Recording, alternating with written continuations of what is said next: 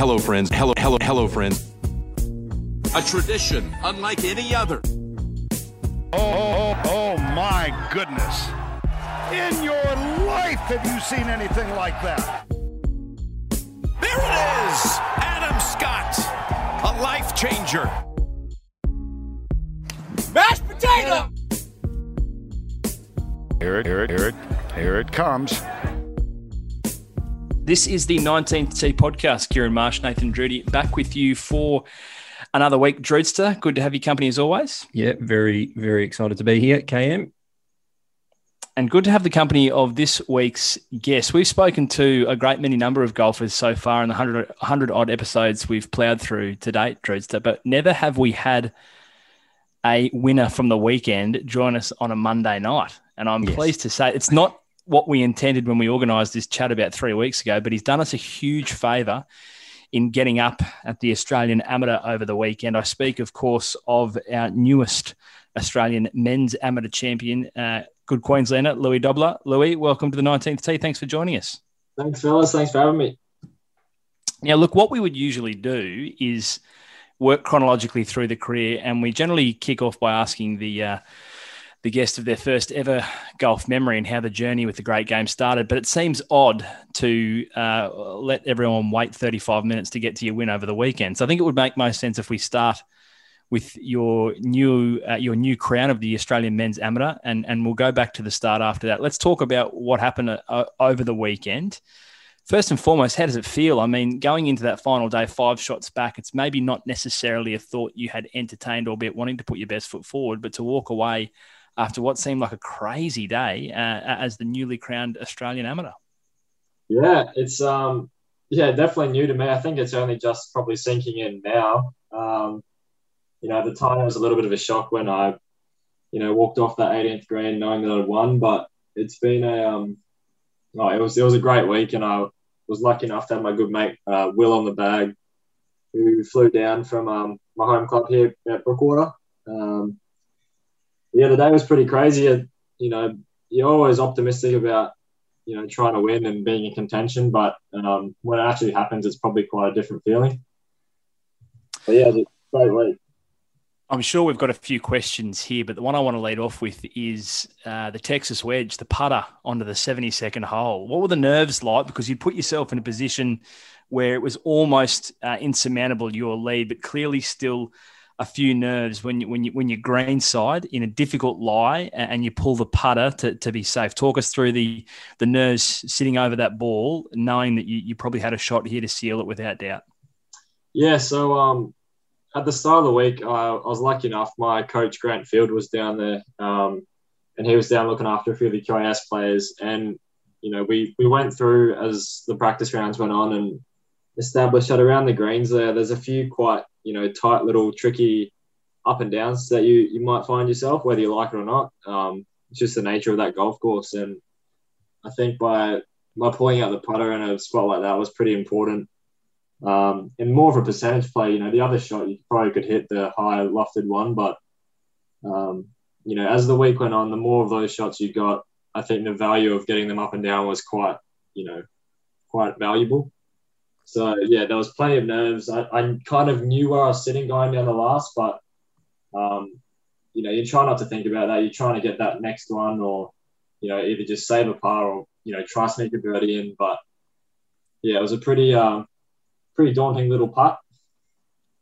What about taking a step back even further, Louis? Going into the final round as well, you had to chase down the local man in Jack Thompson. Of course, didn't have his best day on the course there. But what were your thoughts going into the final round, knowing that you had to chase down someone who was in pretty good form to walk away with the victory?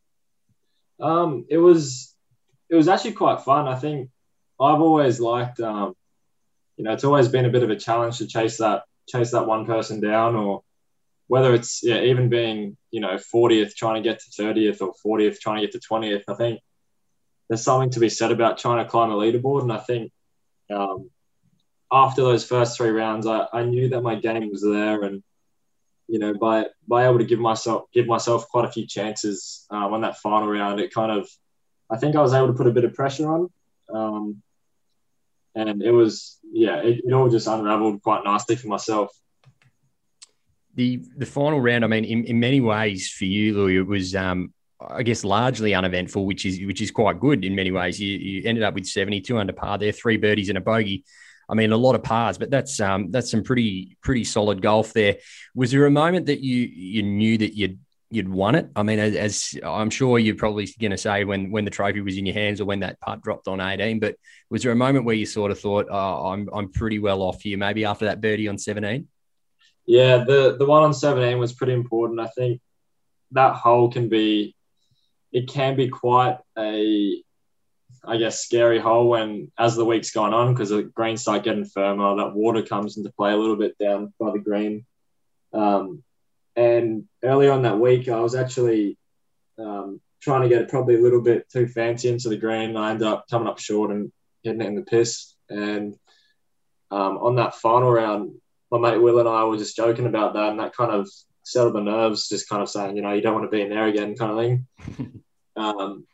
So no, we were lucky, got a good number and hit a good shot in. But yeah, I hold the putt there, and that was, for me and my mate Will, that was probably for me almost cementing a little bit of a buffer down the 18th.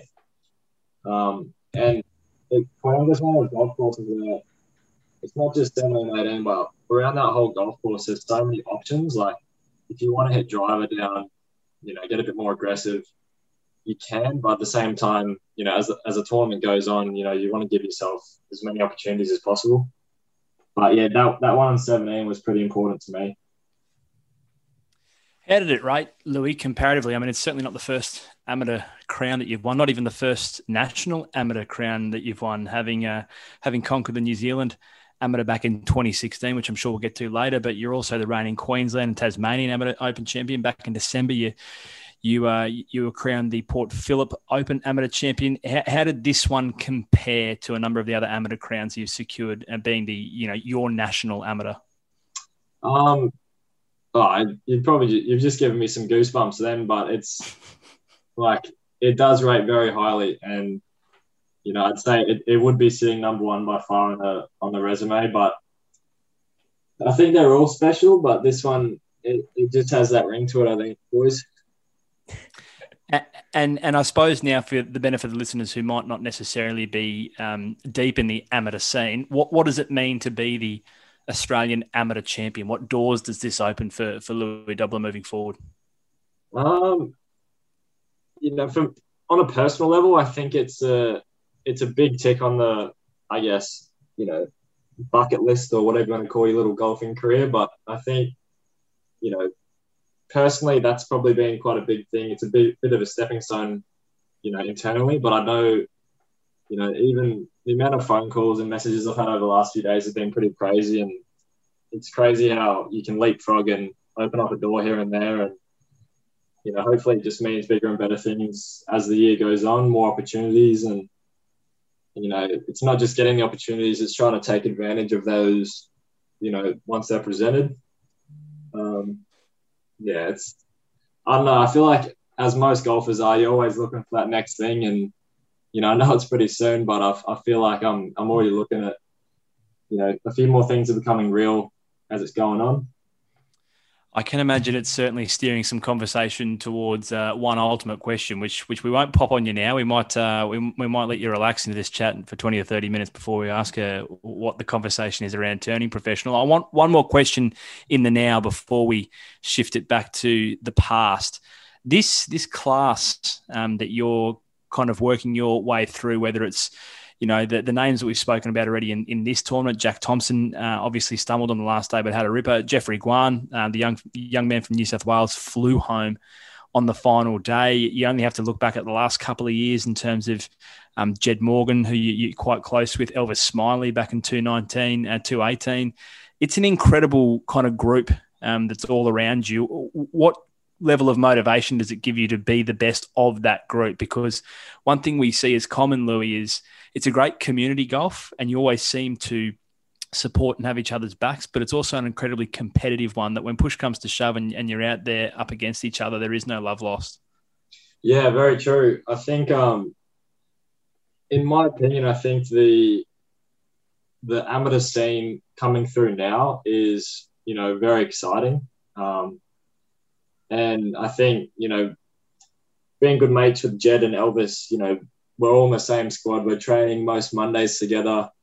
Having that competitive atmosphere is something that I certainly appreciate, because it's not often you've got your mates there, but you're trying to flog them. But I do think it's quite an exciting time for Australian amateur golf. There's a lot of, even Jeffrey, like he's 16 or 17 maybe, and to becoming second at an Aussie amateur at that age is seriously impressive. So I think the depth is actually getting a lot better as well. There's a lot more guys that are having chances to win every week. And, there's something to be said about the, national programs, how, Aussies are getting, I guess, breeded through the systems. And, although we haven't had many events to play over the last, 12 months, it's been you've kind of been able to see who's taking it seriously. And I think over that time, there's been a lot of guys that have made a bit of a breakthrough.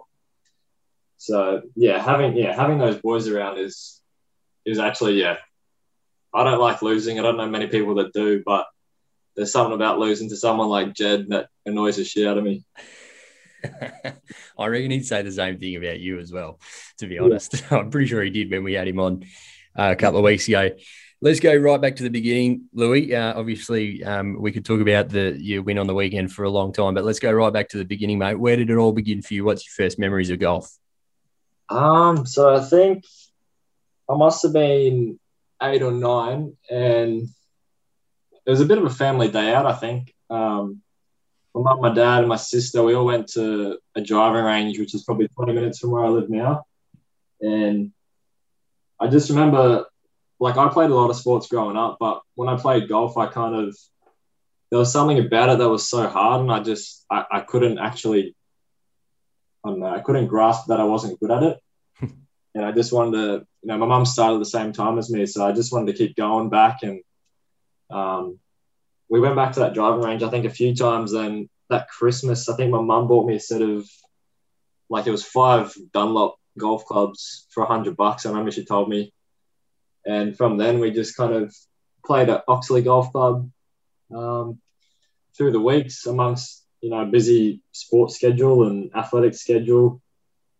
And there was something about it that was just not easy. And that's what I loved.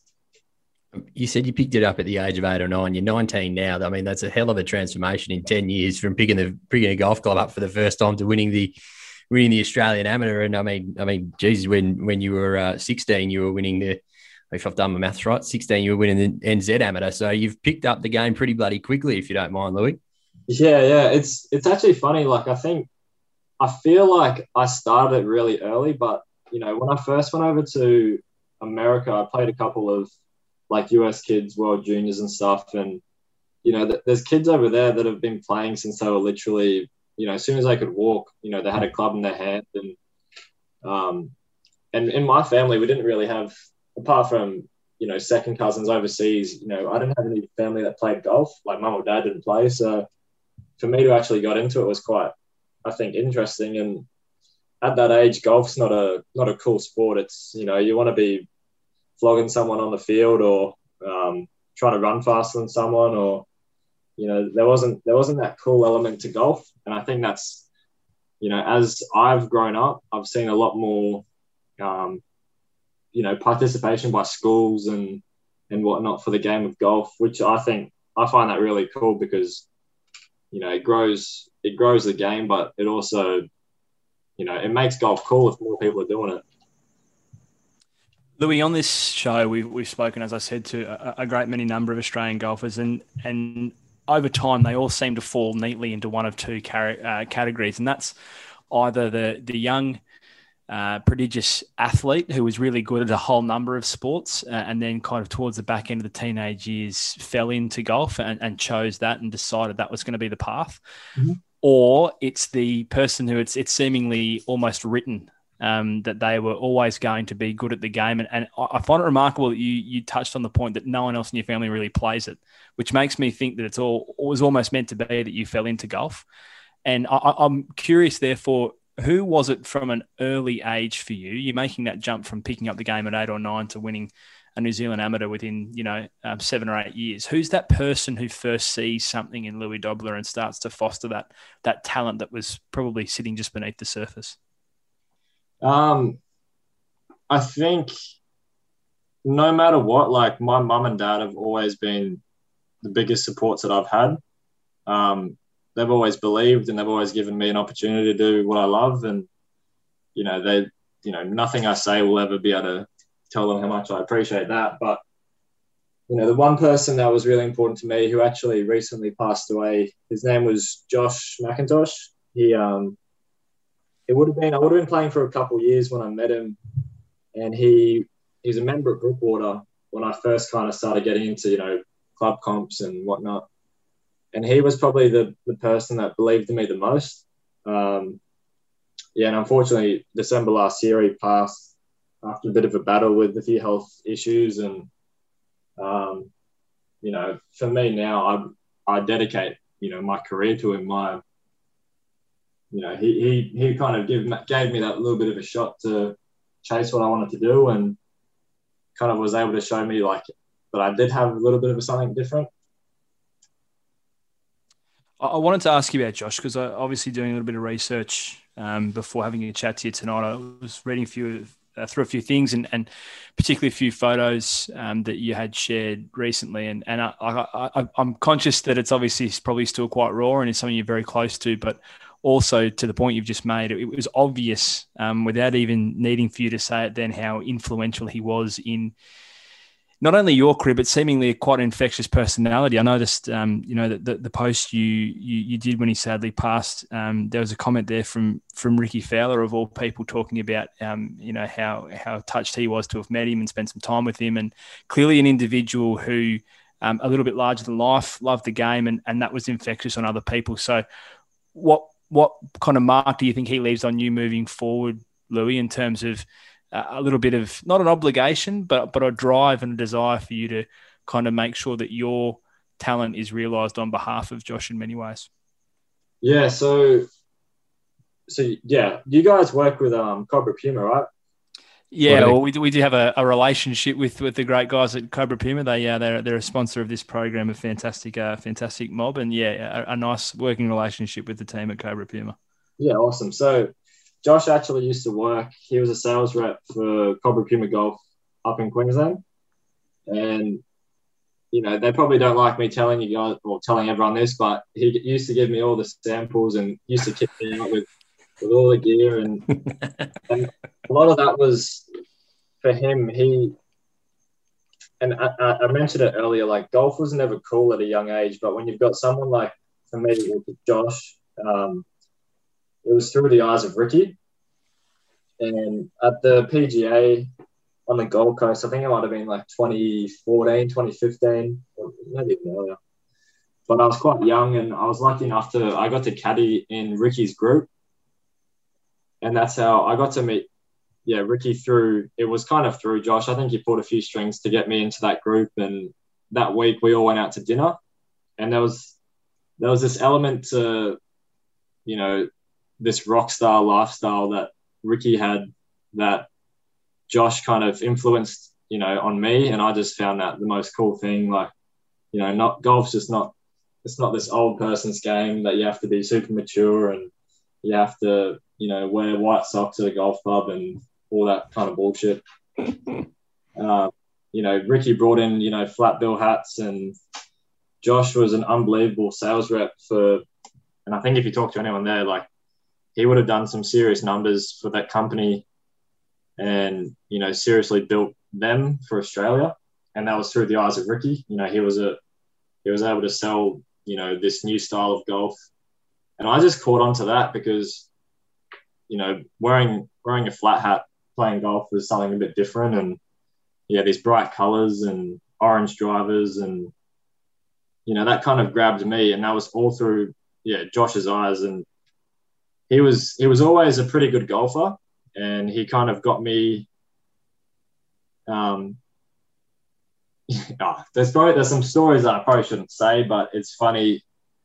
He treated me like a little kind of brother when I was literally 10, 11 years old. I remember those trips that he'd come back from Vegas after being at like a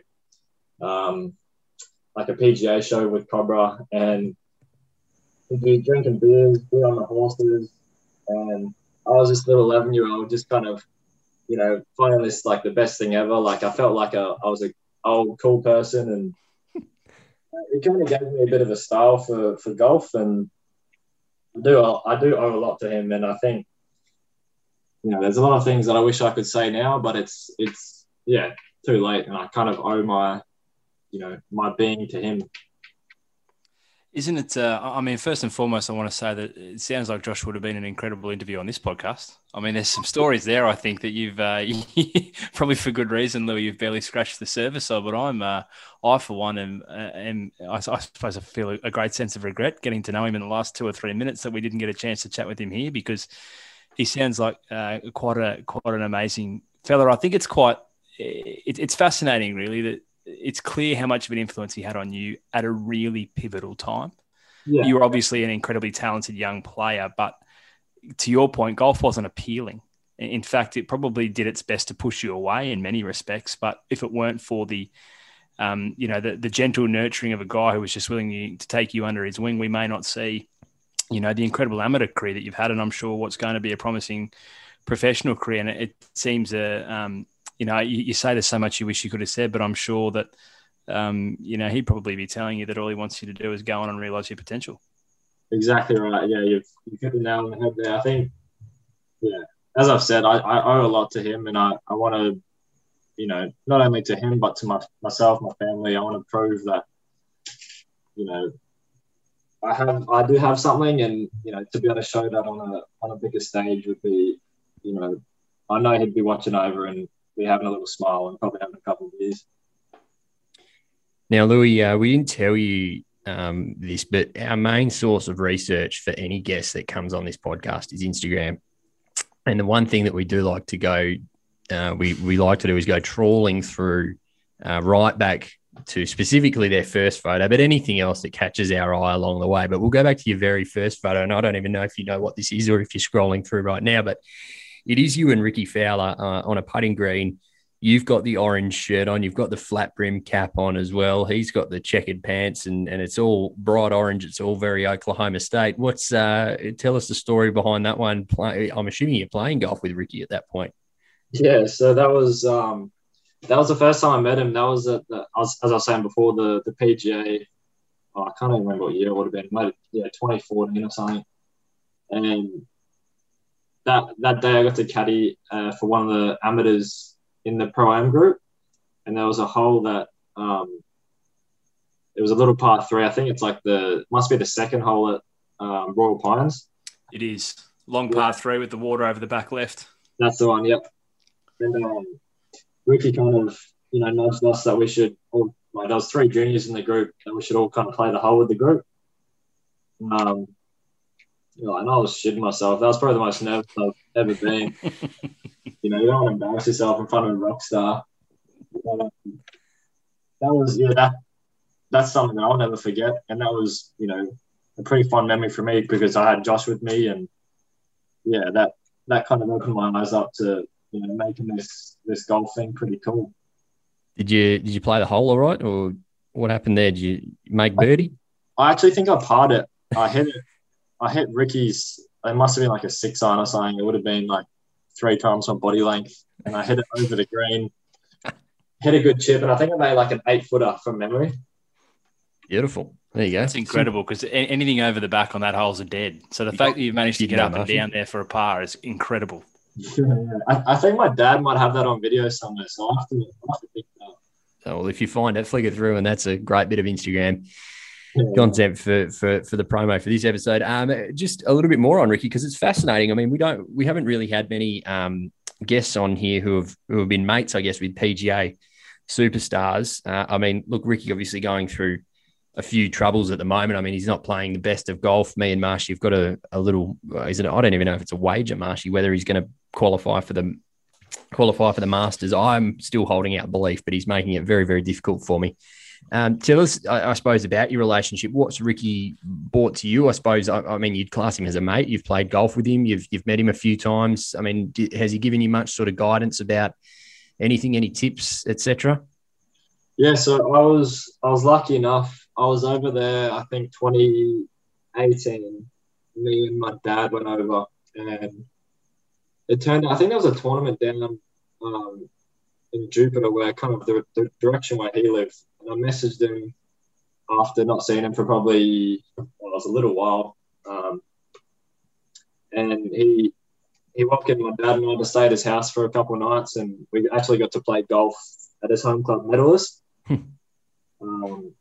which was, yeah, it all sounds like a bit of a dream really now, but yeah, we got to play golf there, and I think, you know, I've been lucky enough to know someone like Rickie or even Cam Smith, like, to get a bit of a taste for, you know, what's out there in this golfing world. It's pretty phenomenal, and I think, you know, there's lots of shiny things that you can have out there, but, you know, these people are, you know, great people at the same time, and that's probably what strikes me. Yeah, there's this genuine person to this rock star living an awesome life, and that's something that I value pretty high. And, you know, someone like Rickie is, he's huge. And I don't think he's done. I think he's got plenty left in him. Me too. 100%. I think he's just sorting his life out. You know, there's playing golf's pretty cool, but, you know, the human comes first, and he's got a partner, he's got a family. And I think once all that's kind of rosy, the golf kind of takes care of itself. So, and I think the fact of the matter is, Louis, he's won 5 times in the PGA Tour, which is 5 more times than a shitload of other people. So exactly. He's clearly a talented player. I actually think it's quite a testament to him as an individual, and you give a little insight there to the person behind the player. But the fact that he is where he is now from a form perspective, which is relatively out in the woods, if we're honest, taking a look back at the last 12 months, but just he is still so universally popular, irrespective really of how he's playing on the course. And I think that the person that you spoke about there, the fact that, you know, it can be a period of time before he receives a message from some kid he met at Royal Pines on caddying for an amateur and a pro-am, and to reach out and welcome him and his father to play at Medalist, I think speaks volumes of the individual. And I personally, and we've spoken about it a few times on this show, I think golf owes a great debt of gratitude to Rickie, in the sense that, and this is regardless of where he finishes his career from a wins perspective, but the people that he's brought to the game and the people that he's kept in the game by virtue of him as a person, I think the game owes him a great deal. I couldn't agree anymore. And I think there's been a lot of players that have been able to shape the way golf's going. Like, you know, you got Bryson coming through now, Tiger in his prime. I think there's something to be said for Rickie about, you know, the style that he brought to golf. There's this cool persona that he brings, and I think that's what's attracted a lot of juniors especially, but a lot of other athletes to the game. And as I said, he's made golf cool, and he's made it, you know, more sellable to a junior or to someone who's getting into golf that doesn't view golf as an old person's game, or, you know, it speaks volumes of who he is and what he's trying to accomplish in golf. You mentioned Cam Smith. Obviously, you spent a bit of time with him, as you said, yourself and Jed Morgan, both as recipients of his scholarship a week over there with him in Florida. I understand practicing at TPC Sawgrass. So probably first and foremost, talk to us about Sawgrass, because it's a place we see quite often on the television, and really probably ogle at here as Australian golf fans. We don't get to see many courses like that other than through the television screen. So first and foremost, tell us about the course, and then I want to talk to you a bit about Cam. Yeah, so I was, when I went over there and played, or when Jed and I went over there and played, that was a bit of an eye-opener to what a proper, in the nicest way possible, a proper golf course, you know, tournament course setup is like. And that's no disrespect, but America just does it, extremely different. Like there's a lot of, as I said before, there's a lot of shiny things you get over there, and there's so much history to that golf course. Like I was lucky enough, I got to play the junior players there in 2019 when it was in a tournament condition. This was after the Cam trip. And, going through that clubhouse, there's a serious amount of history. And, I think I read something in the clubhouse, like the land, when it was bought, the land was only worth like $1, which would have been, that would have been 100 odd years ago. There's a lot of history to it. And I think the way it's been shaped through the PGA Tour to accommodate, hundreds of thousands of people is just phenomenal. And, the condition is just silly. Like when we went over with Cam, we were lucky enough to get to the back range where the PGA Tour pros and the Corn Ferry pros train. And I think Cam's actually a good mate to one of the greenkeepers there. And I think he was saying there's something like 8 green staff that just look after the driving range. And that's mind-boggling to me. And tell us a bit. That's more than like some courses have. Well, most courses, yeah. Tell us a little bit about Cam, because I think it's probably ironic we come off the back of talking about Rickie, because I think they're quite similar in how genuine they are, but couldn't be more polar opposite in the sense that Rickie is an out-and-out rock star, and Cam, I think, is the personification of the phrase, you can take the boy out of one teamer in this instance, but you can't take one teamer out of the boy. Like you wouldn't be surprised if you ran into Cam at Saturday pennants down at your local club. That's how I think relatable he is to the everyday golf fan here in Australia, which is why I think he's so popular. He seems to be an incredibly down-to-earth guy, and not at all, too happy with his immense talent that he has.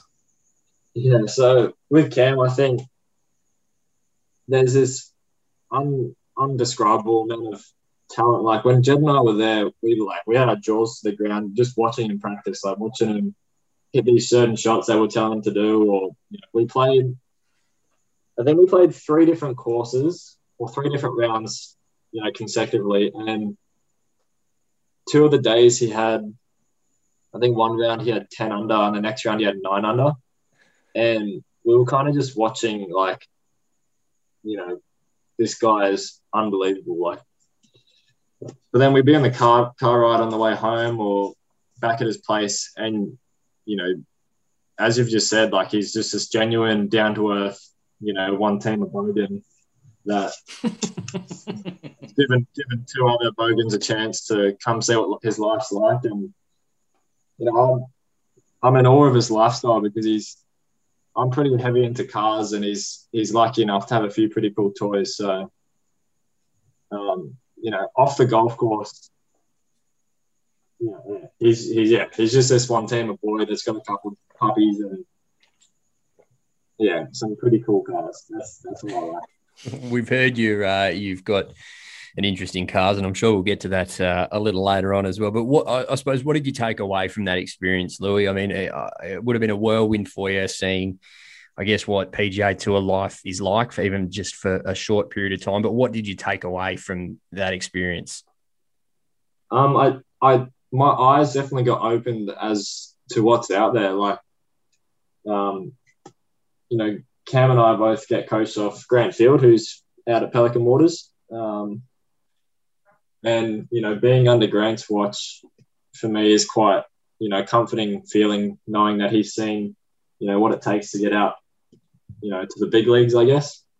And, as I said with Rickie as well, there's this lifestyle that these guys get to live, which is, just the reason that, you want to play, you want to practice, and you want to compete. Like, they're at the pinnacle of the pointy end of golf, and to see that's where it can take you is, that opened both Jed and I, our eyes up, ridiculous, because that was something that we've never got to see. And even being in America, like, golf is considered as a major sport over there, whereas in Australia, I feel the way it's viewed is I guess gets pushed to the side, if not, the back of the newspaper. It's not a headlining sport. Mm-hmm. And I think that's definitely changing as time's gone on. But, the way golf is viewed over there and the lifestyle that a PGA Tour pro gets to live is, considered just as good as an American football or NBA star or, to me, I just view it as they're all rock stars. And that's where we come in, Louis. That's what we're trying to do. We're trying to change the perception of the game a little bit because I think you hit the nail on the head there that there is a little bit of work to do. Let's round things back a little bit because we always do this. We end up going in different tangents. I want to talk to you about Brookwater. How did you end up becoming a member out there? And then I have some questions on the course because I managed to play it last year when I was over in Queensland for work, and it was probably one of the worst golfing days I've ever had from a scoring perspective. Beautiful course, beautiful clubhouse, but Jesus, it spit me out very, very quickly. Yeah, it's a tough one. I reckon my mum moved out here when I was just starting actually, and that's how I got to know Josh. We literally moved 2 doors down from him, right. And that's how I got playing more, and he was there to take me out to play this challenging course. And there's a lot of things you get to do at Brookwater on the golf course that is, I feel like you don't get to learn at many golf courses in terms of, chipping out from the trees or losing 15 golf balls in a round. Like, mm-hmm. You don't get many things like that. And there's that. No matter how many times I play it, I've never found it easy. Like there's holes that it just catches you out, and there's a phenomenal landscape here, and Greg Norman's done an awesome job at zigzagging his way through the forest, and it's probably a bit different even since you were here probably 12 months ago. There's been a lot of development in the area. Mm-hmm. That's just the area we're living in at the moment. It's expanding quite greatly, and I remember when I first started playing here, so many tree line holes, like you can't see any holes from another hole, and that's pretty unique. I don't know many golf courses in Australia that are like that. It's like this tunnel kind of vision down most holes, and you definitely get to be pretty creative out here, that's for sure. Is there a particular hole? We have a lot of listeners from Queensland, which is absolutely fantastic. Is there a particular hole that people might resonate with, or one that you love getting to every time you get on the course? Because for me, I walked away. I mean, what's the corner that they call? Is it Shark Corner or something? What is it, 14, 15, 16 or 15, 16, 17? So you got the Shark Alley, I think it's called. Yes. So you play, as you come off 14 green, there's a little sign saying you've entered the Shark Alley, and I think 15, 16, 17, that stretch coming in is pretty. I feel like no matter how good you're playing, you always probably get a little bit tense coming down those holes. I agree. My favorite hole, I reckon, because no matter how good or bad you're playing, the 8th hole, and I think there's a few boys that are from Brookwater that will probably resonate with me here, where you just get to beat the shit out of a driver down that hole, and because there's not many drivers you get to hit. No. And down 8 is just kind of when you can unleash some anger, or you can kick something around, or because it's quite a good drive. Probably leaves you 2-iron, 4-iron in kind of thing. And I think the 5th hole to me is a great golf hole. That par 3 down the hill. Yes, don't miss left. Otherwise, you end up down the bank, which is where I think I ended up. I love number 3. That was I walked away with that, with the big valley hitting down here. I thought that was a great one as well. Tell us about playing at Brookwater. I suppose that's where I guess you sort of developed your craft in many ways, and you started to, I guess, take it a little more seriously. Would you say that? And how, I suppose, do you look back on your time at Brookwater? Of course, you're still a member there, but how do you take a look back at that now? I think it's been, as you've just said, like it's crafted, a lot of different golf shots, and it's something, you can't learn on a straightforward golf course, hooking one around the trees or punching out through a gap or, I think, yeah, it's been pretty critical to building my tool set. Yeah, it's been a pleasure to play here because there's a lot of good members that are, behind the game and, behind the social aspect. And there's always been a tournament where either members come to watch if they're in the town at the same time, or, there's a bit of a culture, I guess, growing up around here that is pretty rare for Queensland. I think there's not many golf courses that probably are able to develop that kind of culture for the game.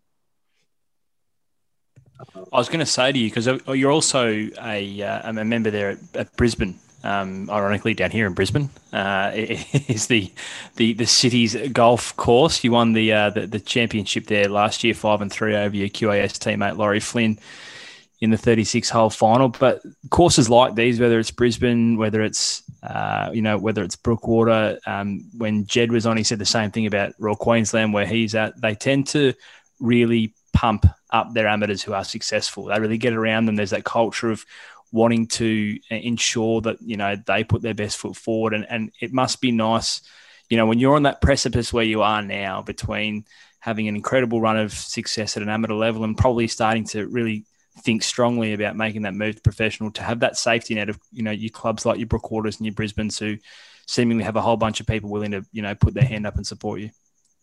Yeah, definitely. At Brisbane Golf Club, there's this awesome competitive atmosphere. There's a lot more depth in the club golf kind of. That just kind of happens as a bigger membership, piece, because I think at Brookwater we've only got probably 400, 500 members at the moment, which is actually growing quite a bit in the last couple of years. But I think Brisbane's probably on to the, I'd say 12, 1300 number. So there's a lot more players that are, getting good at golf and getting competitive, and they just appreciate kind of good golf. And that club championship final that Laurie and I got to play was pretty special. There was, I reckon, coming down the last few holes, we would have had, well over 100 people coming out. And, I don't feel like there's many golf courses that there's this huge appreciation for good golf. And, the members to come out and watch and see the places that we hit it to, or, get to relate to, the game we're playing compared to them. They can kind of relate, and they can see what they can learn, and they can, I guess, as I said, just appreciate watching some good golf.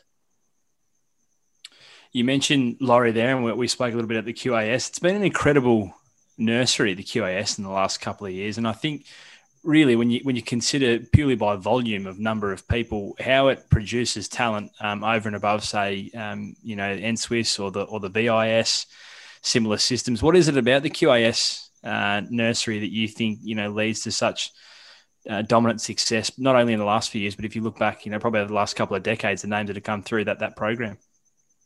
I think the team dynamic that we have is probably quite unique. And I think it probably happens throughout Australia, but, the ability for us to, hang shit on each other is something that we will never, I guess, take for granted. And I think no matter how good or bad you're playing, you have a teammate to, I guess, bring you back down to earth. And, you're all part of a team there. No one's vertically positioned above one another.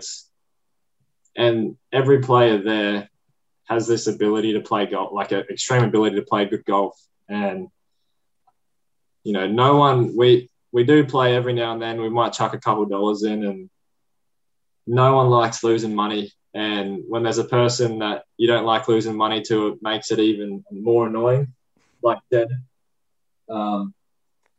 But yeah, there's this ability this competitiveness that we've created and I think that's a huge credit to Grant and Tony, who are our head coaches, and Richard Woodhouse as well. So yeah, having those guys in control and, guiding us as to how we should practice, how we should prepare for events, and more importantly, just guiding us through this unique thing that we're doing. Like, it's a pretty unique lifestyle to to have, and people that understand what we do is pretty, I guess just grounding. Louis, let's go to 2016, specifically October, and specifically at Royal Wellington Golf Club there. The winner of the New Zealand Amateur Championship, if you don't mind. I mean, you'd won previously in 2015, you'd won the Queensland Boys Amateur, which is a fantastic feat. But I imagine for you to go over to New Zealand and take their national amateur title must have been something very sweet, particularly when I'm just looking back through the players there. There was only a handful of Aussies in the field, so that's always nice when the Aussies go over and knock the Kiwis off on their home turf as well. Yeah, I think to this day there's probably not many Kiwis that are happy with me, but it actually turned out pretty well, because the priority for me going there was I was over there with my old man, and we went to see his side of the family, and it just turned out really well because there was the NZM was on, and we're all in town at the same time. So to play golf in front of, because my whole dad's side's from literally across the road from Royal Wellington, so to have, I guess, them come out and see what I do is pretty cool as well, because as I said before, golf's a pretty unique thing, and it's the way it's viewed is very different. So I think to this day I've actually created a lot of Kiwi friends, but there's probably a lot that don't really like me for that fact that I was only one of a handful of Aussies there, and to come out on top, I think I probably earned a little bit of respect from them. That's good. Well, I mean, we're huge in New Zealand, so that'll go down well. Louis, you've spent doing another little scroll through the Instagram. You have spent a little bit of time. Obviously, you've got a bit of family, as you mentioned, in Wellington, but you spent a little bit of time down in Queenstown. I saw the photo of Jack's Point, which, don't get me wrong, delightful course. I loved it, and I think everyone who goes to Queenstown's silly to miss it. I want to understand if you played a little bit more golf outside of Jack's Point in Queenstown, and Nathan knows exactly where this question's going. But I just want to understand what other golf you might have played in Queenstown, whether there was a visit to Millbrook, maybe even the Hills, or a humble little golf course by the name of Arrowtown Golf Club, about 25 minutes outside of Queenstown. No, so I haven't played Arrowtown, but I got to play the NZ Open at Millbrook. It was in early 2017. And my uncle came down to watch, and I remember him playing Arrowtown. He ranked pretty highly on it, but from what I've heard, I think it can be a little bit of a challenging golf course for you boys. What's your uncle's name? Because I think we should have him on. Maybe him and I can just do a deep dive into. I am an unabashed fan, as I said. I said to you, Nathan knows where this is going, and the people listening over the 100 odd episodes we've done have probably grown tired of me talking and pumping up Arrowtown Golf Club, but easily ranks in my top 3 golf courses I've ever played. And I played it a day before I played Jack's Point, and I'd play Arrowtown 9 days out of 10 before I played Jack's Point again. It's a phenomenal place. That's awesome. I think there's so many good courses down there, and I guess by the sounds of it, you've had a pretty good experience out there against your mate here. So that, I think with golf, like a lot of good golf courses, for me, there's an emotional attachment to the way a golf course is, rather than 100% the physical, the physical, landscapes and designs and whatever you want to call it. And I think, if you've had a good memory somewhere, that probably makes it higher than, as you said, even a course like Jack's Point, which is phenomenal. Honestly, Lou, he doesn't shut the fuck up about it. Seriously. You need that, though. Not this much. When did you play? That would have been, how long ago was that? Oh, look, I was there. It was New Year's 2018 leading into 2019. Look, I just think it's wildly underrated, the South Island for courses. I mean, you mentioned your experience at the New Zealand Open. Those courses down there between Millbrook and the Hills, and the Hills obviously immensely private. Not many people get the opportunity to go inside the gates of the Hills. 2 incredible courses. Jack's Point, hitting back towards the lake there is amongst the most stunning, views I've had the privilege of playing. For mine though, it's the smaller courses. It's Queenstown Golf Club, which exists on that little island, and it's your Arrowtowns that you have to drive, 25 minutes out to find these hidden gems that don't necessarily get the headlines of the others. But in terms of its depth, to have 5 or 6 courses like that in a little, ski town, for want of a better word, like Queenstown's amazing. 100%. Yeah, I couldn't agree anymore. I think like that area itself, as you've just said, it's this phenomenal ski kind of resorty tourist place. And like courses like Arrowtown. What's the other one across the lake or on the lake there? Yeah, that's Queenstown Golf Club, which is the little one on the island there. Yeah. Yeah, even that, I've heard that. My mum and dad went over there when I was playing, and they said it was phenomenal.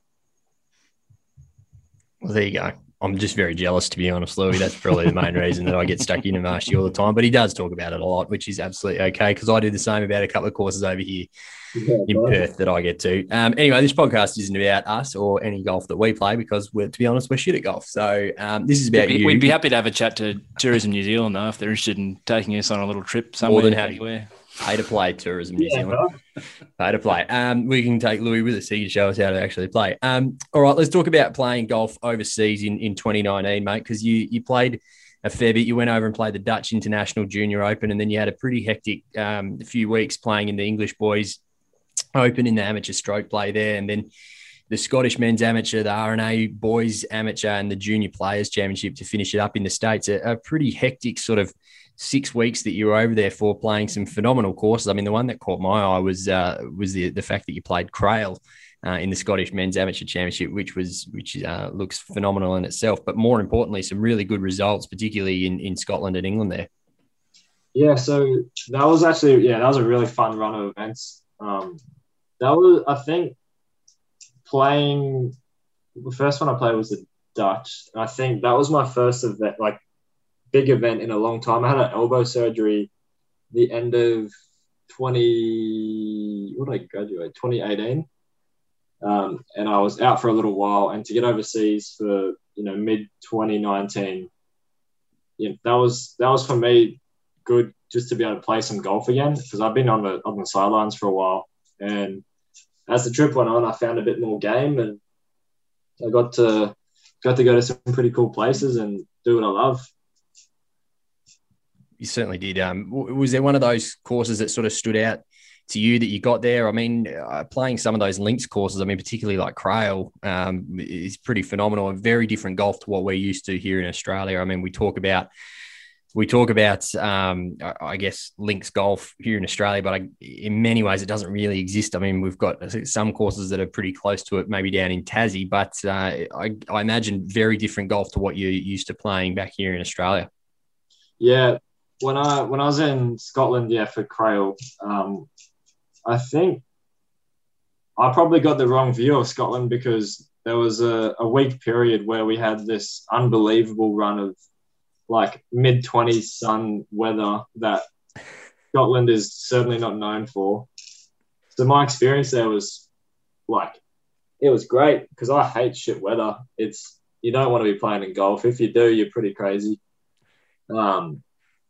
But yeah, we had this awesome run of weather, and Crail becomes quite, I wouldn't say short, but there's the two courses there. I forgot what they're both called, but one of them becomes quite short when there's no wind. But when the prevailing wind's on, it's this completely different, challenging golf course. Like there was times where I'd be hitting I hit a couple holes downwind. I hit this 2-iron that went literally I'd say 380 meters downhill, downwind. It just runs. And then we had another day where I literally hit a 7-iron from 75 meters. And that diversity, as you said, you probably only get that maybe in Tassie or, these linksy style courses that you don't know until you're actually on it. Now, we've avoided the obvious question really for the best part of 50 odd minutes, Louis, and I think it's probably time where we steer towards the conversation around leading into the decision to turn professional, because what we've done is speak in chapter and verse about the incredible resume you've built as an amateur. There's still some experiences to go, I'm sure, that you'd like to tick off, but when you're in a position like you're in, where success at the amateur level is not in question, and your ability to achieve against your peers at this level is there for all to see. But you have to make that leap. What are the types of things that you're, I suppose, considering? Who is it that you're seeking counsel from? What leads to a pretty central decision in what will be your next few years? Yeah, so this last year was pretty important for me. I'm even now still creating, my team and the people that I listen to and respect, and the ones that have input on, the direction I'm going. So pretty important, creating that team. And I think we've all kind of agreed that, by the end of this year, all being well, maybe make that decision, that next leap. I'm planning to be able to go to the States for a couple months this year to play in a pretty good run of amateur events. So, all being well, there's still talks of, the Asian amateur and stuff up in the air at the moment, and like the Eisenhower Trophy and stuff like that. Those are things that I want to be able to do. I want to, represent my country as an amateur, and there is things that I do want to tick off.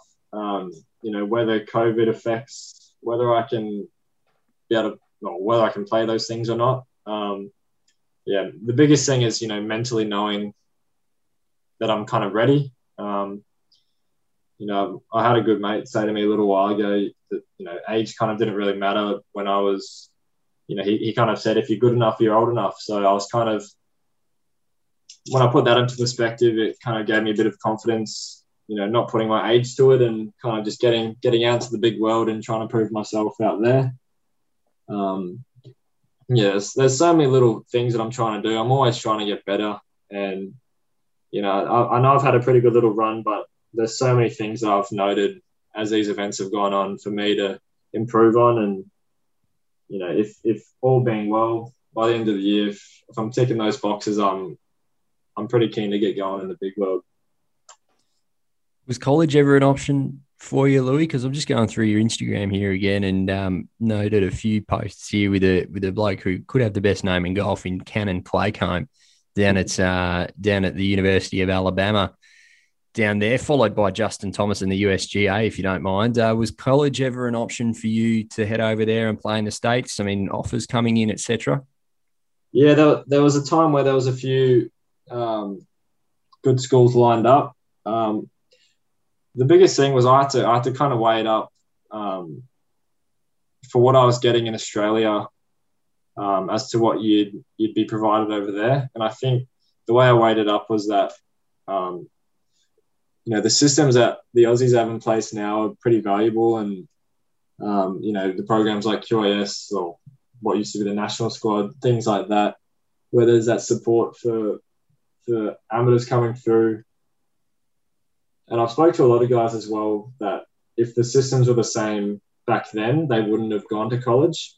College provides so many opportunities to play in tournaments, which is even still, I'm still jealous that there's probably 15 A-grade events through their summer that they get to play. That's blocked off to the rest of the world. Mm-hmm. And that competitive, nature, as well as the 4 years that you get to live over there. Yeah, there's so many things that there's so many pros and cons to it. But the way I weighed it up was that, growing up through the Aussie system was the way I wanted to go. And I don't think I'd change that. I think that I've become quite self-motivated and I've definitely grown up a lot more here than I probably ever could have imagined. Which schools were coming after you, Louis? I don't really know if I'm allowed to say, but there was a few good ones. Div 1, obviously, that were quite interested. And I did actually go look at a couple, but the American way, there's so many big, shiny things that can attract you, but there's so many, at the same time, things that might put you off there was a lot of really cool opportunities to come up. I'll just say that. Very diplomatic of you, Louis. Well handled. Well handled. We definitely don't want to get you in trouble. So that's well done. Now, you've been incredibly generous with your time. I want to finish on. We reached out to a good friend of this show, Jed Morgan. prior to having you on this evening, just to see if you had any suggestions about some things we could, and some areas we could take the conversation. So he came back to me late this afternoon. I've just got a handful here that I want to put to you. He said that you're obsessed with your, commie wagon. Yeah. Now, I want to know if this commie wagon is the same car that appears in an Instagram photo from the 4th of September 2018 with you straddling the bonnet, holding a P plate, a clear photo of a Dobbs spelt DO88Z personalised plate, and the caption of "When Mum doesn't need to drop you off anymore." #winning. Is this the commie wagon? Yeah, that is the wagon we speak of. That's outstanding. Well, we obviously touched a little earlier on your passion for cars. They feature heavily in the Instagram feed, but that's my favourite. So more broadly, it's obviously a passion of yours away from the course.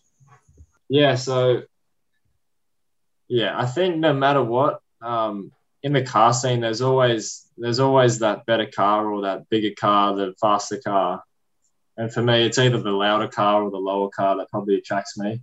And the more bogan it is, the better. So I think there's something to be said about Commodores, and now that they're not being made anymore, makes me want to hold on to mine for a little bit longer. Collector's item, if you will. Yes. The other thing that he said, you have quite an opposition. Almost seems like an allergy to vegetables. Is this correct?